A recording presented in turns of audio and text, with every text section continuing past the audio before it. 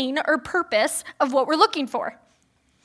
I myself, and this was the same question I did for years, circling in my brain. And this was my question. Did God create humans so that he could just condemn them? That was my question. If I dug deeper to the next level, my question was, is God loving? Or is he this master puppeteer who is just controlling our lives? If I go deeper, my question is, can I really trust God? And was I created for a purpose? When I had this question, I literally asked anyone who would listen to me. I would ask my friends. I would go to different churches and ask pastors. I would dig into my Bible. I read books. I did everything just because I was so fascinated with this question. And I was on this quest for years. I became a believer when I was 20, and I had experienced God's love in that moment when I said I wanted a relationship with him. I felt the backpack be released of all the things of my past, and I knew that I experienced him in a way that I was free. But I still pondered and questioned, why did God create humans? Through my quest of books, these were some of my favorite. Do you have a picture? This was my favorite one, The Case for Faith. And this one, honestly, I've never even read this one, but I have it because I love the other two. The man, Lee Strobel, was a former investigative journalist. He was an atheist and went on a mission to disprove Jesus and Christianity. Each book has a variety of what he calls objections to Christianity. Some of them are, how can a loving God exist in the midst of evil and suffering? How can miracles be true if science contradicts them? He takes each objection and he interviews people, experts. He digs into the Bible to find his answers. And through his investigation, he becomes a believer because the evidence is so big that he can't ignore it. There's actually a movie. Check it out. These books were a foundation in my growing faith and understanding of who God was for my big questions. But it didn't stop there after reading them. I believed in God, but I still questioned. It's like my heart and my brain, they just weren't connected and I didn't get it. I read the Bible, I heard John 3:16, for God so loved the world that he gave his only son, but it still made me ponder. Have you ever been outside? Maybe you were today, Natalie, and you've been working or doing something so physical, and you're like, I'm so thirsty. And actually, I can relate to that right now because I'm so thirsty. And you're like, all I want is water.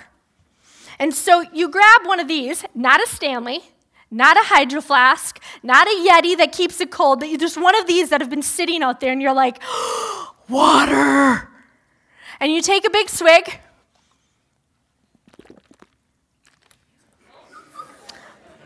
And you do that, and you go, it's warm.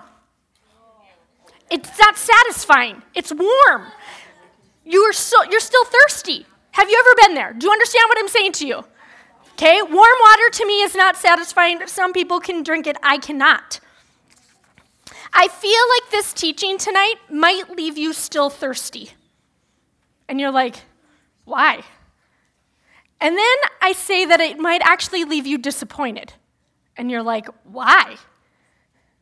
Because we humans, we really like black, and we really like white, and we like the answers to our lives to be really in this box and in this box, and we like questions about God to be here or there. This brings us comfort and clarity. And so you might be disappointed tonight, because unfortunately, it's not that easy all the time. The Bible is not an answer book or a magic 8-ball that we can open up and it will give us all the clear answers to the things that we have questions for. There are plenty of questions us humans have that the Bible doesn't even touch. Let me be clear. I'm not saying you should not read your Bible. That is not what I'm telling you. I'm saying we need to change our approach when we do read our Bible. Relevant Magazine, I found this article, "The Bible is Not Just a Book of Answers," by Jeffrey Poor. Many of us pick up the Bible to find the answers of life, but the Bible doesn't give us many answers. Rather, it holds up a mirror. It asks us questions of ourselves, and most importantly, it transforms us, not by the knowledge we find, but by the God we meet within the pages. This is exactly what the author of Hebrews 4:12 talks about. "For the word of God is living and active, sharper than any two-edged sword, piercing to the division of soul and of spirit, of joints and marrow, and discerning the thoughts and intentions of the heart." God is alive. He's moving. He's not idle.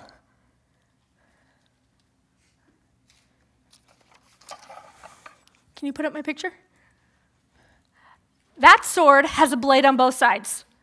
It is no butter knife. What am I going to cut with this? Hardly anything, right? Butter? Yeah, butter. Like the sword that has an edge on both sides, you could cut a finger off with that. It's sharp. God's word pierces through darkness, like this sword. It pierces through our souls and to our hearts. God's word is a mirror to show us our true condition, our hearts, so that we can be transformed and bring change. God wants to transform your hearts and minds. There's another place in the Bible. Turn to page 996 in your Bible, or your mental Bible, 996, which is actually 2 Timothy. It's a letter that Paul writes to his friend Timothy. It's not Timothy the second that wrote it. That's my dad joke for the night. Paul wrote this letter to a younger leader named Timothy. Did you find it? Paul knew something about life that he wanted Timothy to know. So we're in 2 Timothy 3, 15 through 17. I'm going to separate you boys before the end of the night. "How far from infancy have you known the Holy Scriptures, which are able to make you wise for salvation through faith in Christ Jesus?" The Spirit, we've talked about Jesus and the Holy Spirit going to them and looking to them when we have questions. The Spirit here, it says, can make us wise. At N.T. Wright says the Scriptures can help us think in new patterns, see things we haven't seen before, understand ourselves and other people and God and the world. Once again, Scripture's a mirror for us to see ourselves in God. Verse 16, "All Scripture is God-breathed and is useful for teaching, rebuking, correcting, and training in righteousness, so that the servant of God may be thoroughly equipped for every good work." Before we dig into this, I have to be honest. The phrase God-breathed, there's controversy. Those two words that Paul uses are in no other Greek literature, either biblical or non-biblical. This is a new phrase. And so there's people on a spectrum that believe over here that God-breathed means that God literally gave Paul the words to be his human typewriter, word for word, line by line. On this side of the spectrum, they believe, people over here, believe that God inspired Paul or Jeremiah or whoever the writer was to use their own circumstances, maybe their own feelings, their own historical context, to write the words that God has given them to be Scripture. And this is one of those times where the Bible is not clear. But people who are much smarter than me can find themselves here, and somewhere in between. The people over here look at these people and say, well, if they're using their uniqueness, can it be God-breathed? And the people over here say that's what God is doing. He's partnering with the people who were writing to show who God is, to show his big story of humanity and redemption. But no matter where we stand on this topic of the spectrum, it does not diminish what Paul is saying about Scripture. Paul knew that life would give Timothy and future followers an endless stream of doubts and questions. And he knew that they needed a place to look.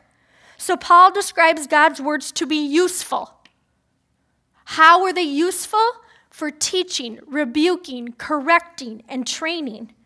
Scripture with the Holy Spirit can nudge people. Have you ever read something and you're like, wait a minute, is that talking to me?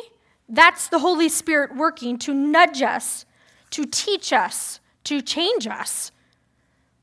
Have you ever watched those home improvement shows where they're like, my house sucks, I can't use it the way I want, I have too many people, and then these professionals come in and bam, the house is useful, and all of a sudden it's exactly the way they want it, and it's a new place.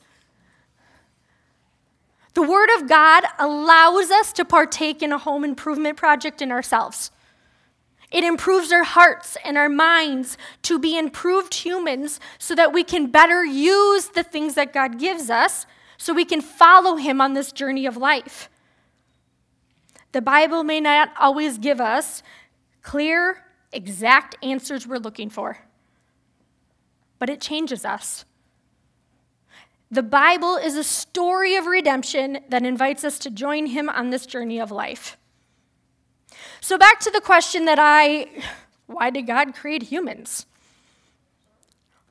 I continued to ask this question, and I was actually pregnant with Isaac, and I had been a believer for 6 years, and it was David's birthday, and I bought these tickets to this play. I thought it was a play. It really wasn't a play. It was a production. It doesn't matter. But I didn't really know what to expect, and it was called The Story. And we showed up, and these really famous people were singing really beautiful songs, and every song, it started in creation, and it went to Abraham, and it went to Moses, and it went to Naomi, and Job, and Paul, and Jesus, then Paul, and all these people, and it told this beautiful, big story about God and humans. And I literally remember driving in David's old truck to this thing going, why did you create us? I still don't get it, God. I don't understand. And the last scene of this whole production play, I even dug out the music as a remembrance, was this big heart made of roses. And in the heart, all it said was love. And at that moment, no matter what else, I probably had heard this before. Someone's probably like, Amanda, I told you that 4 years ago. But in that moment, that's what I needed from God. It all made sense.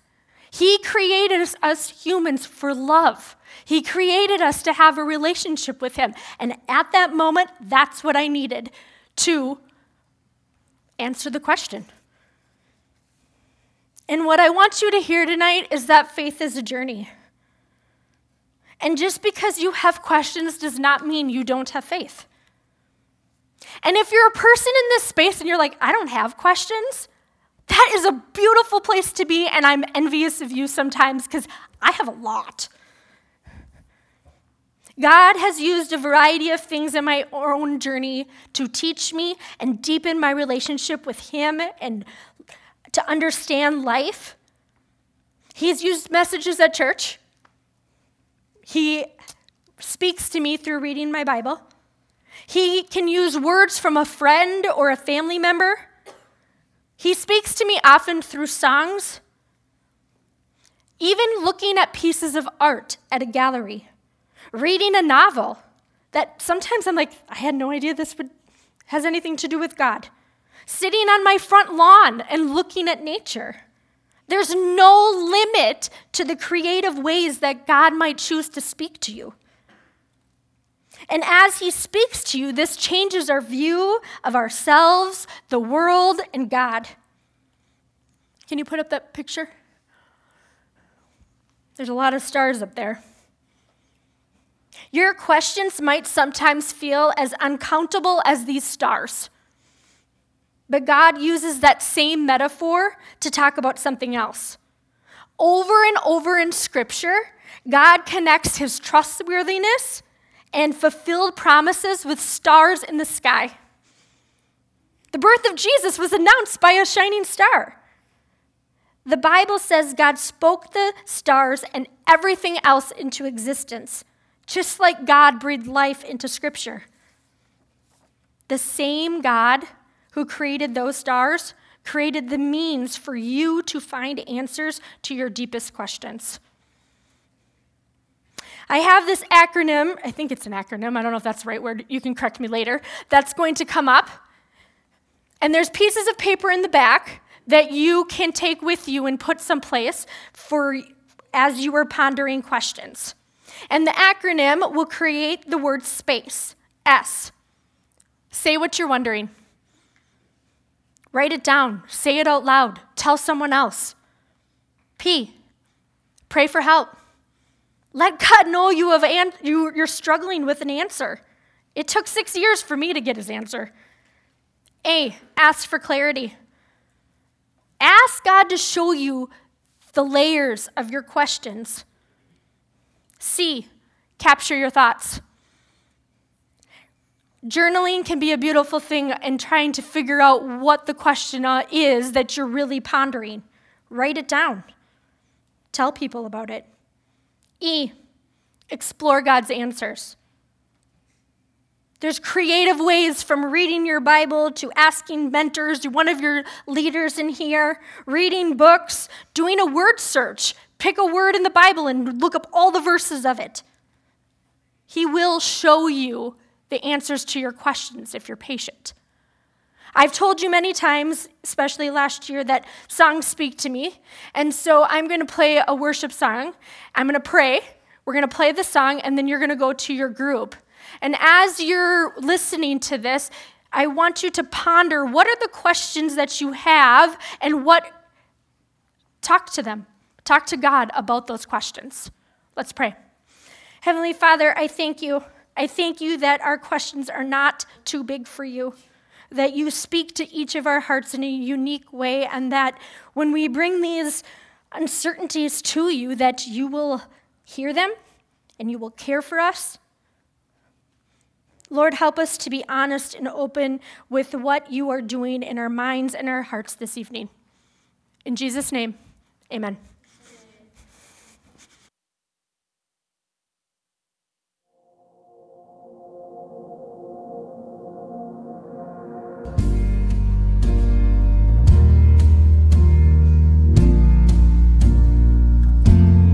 Faithful through the ages.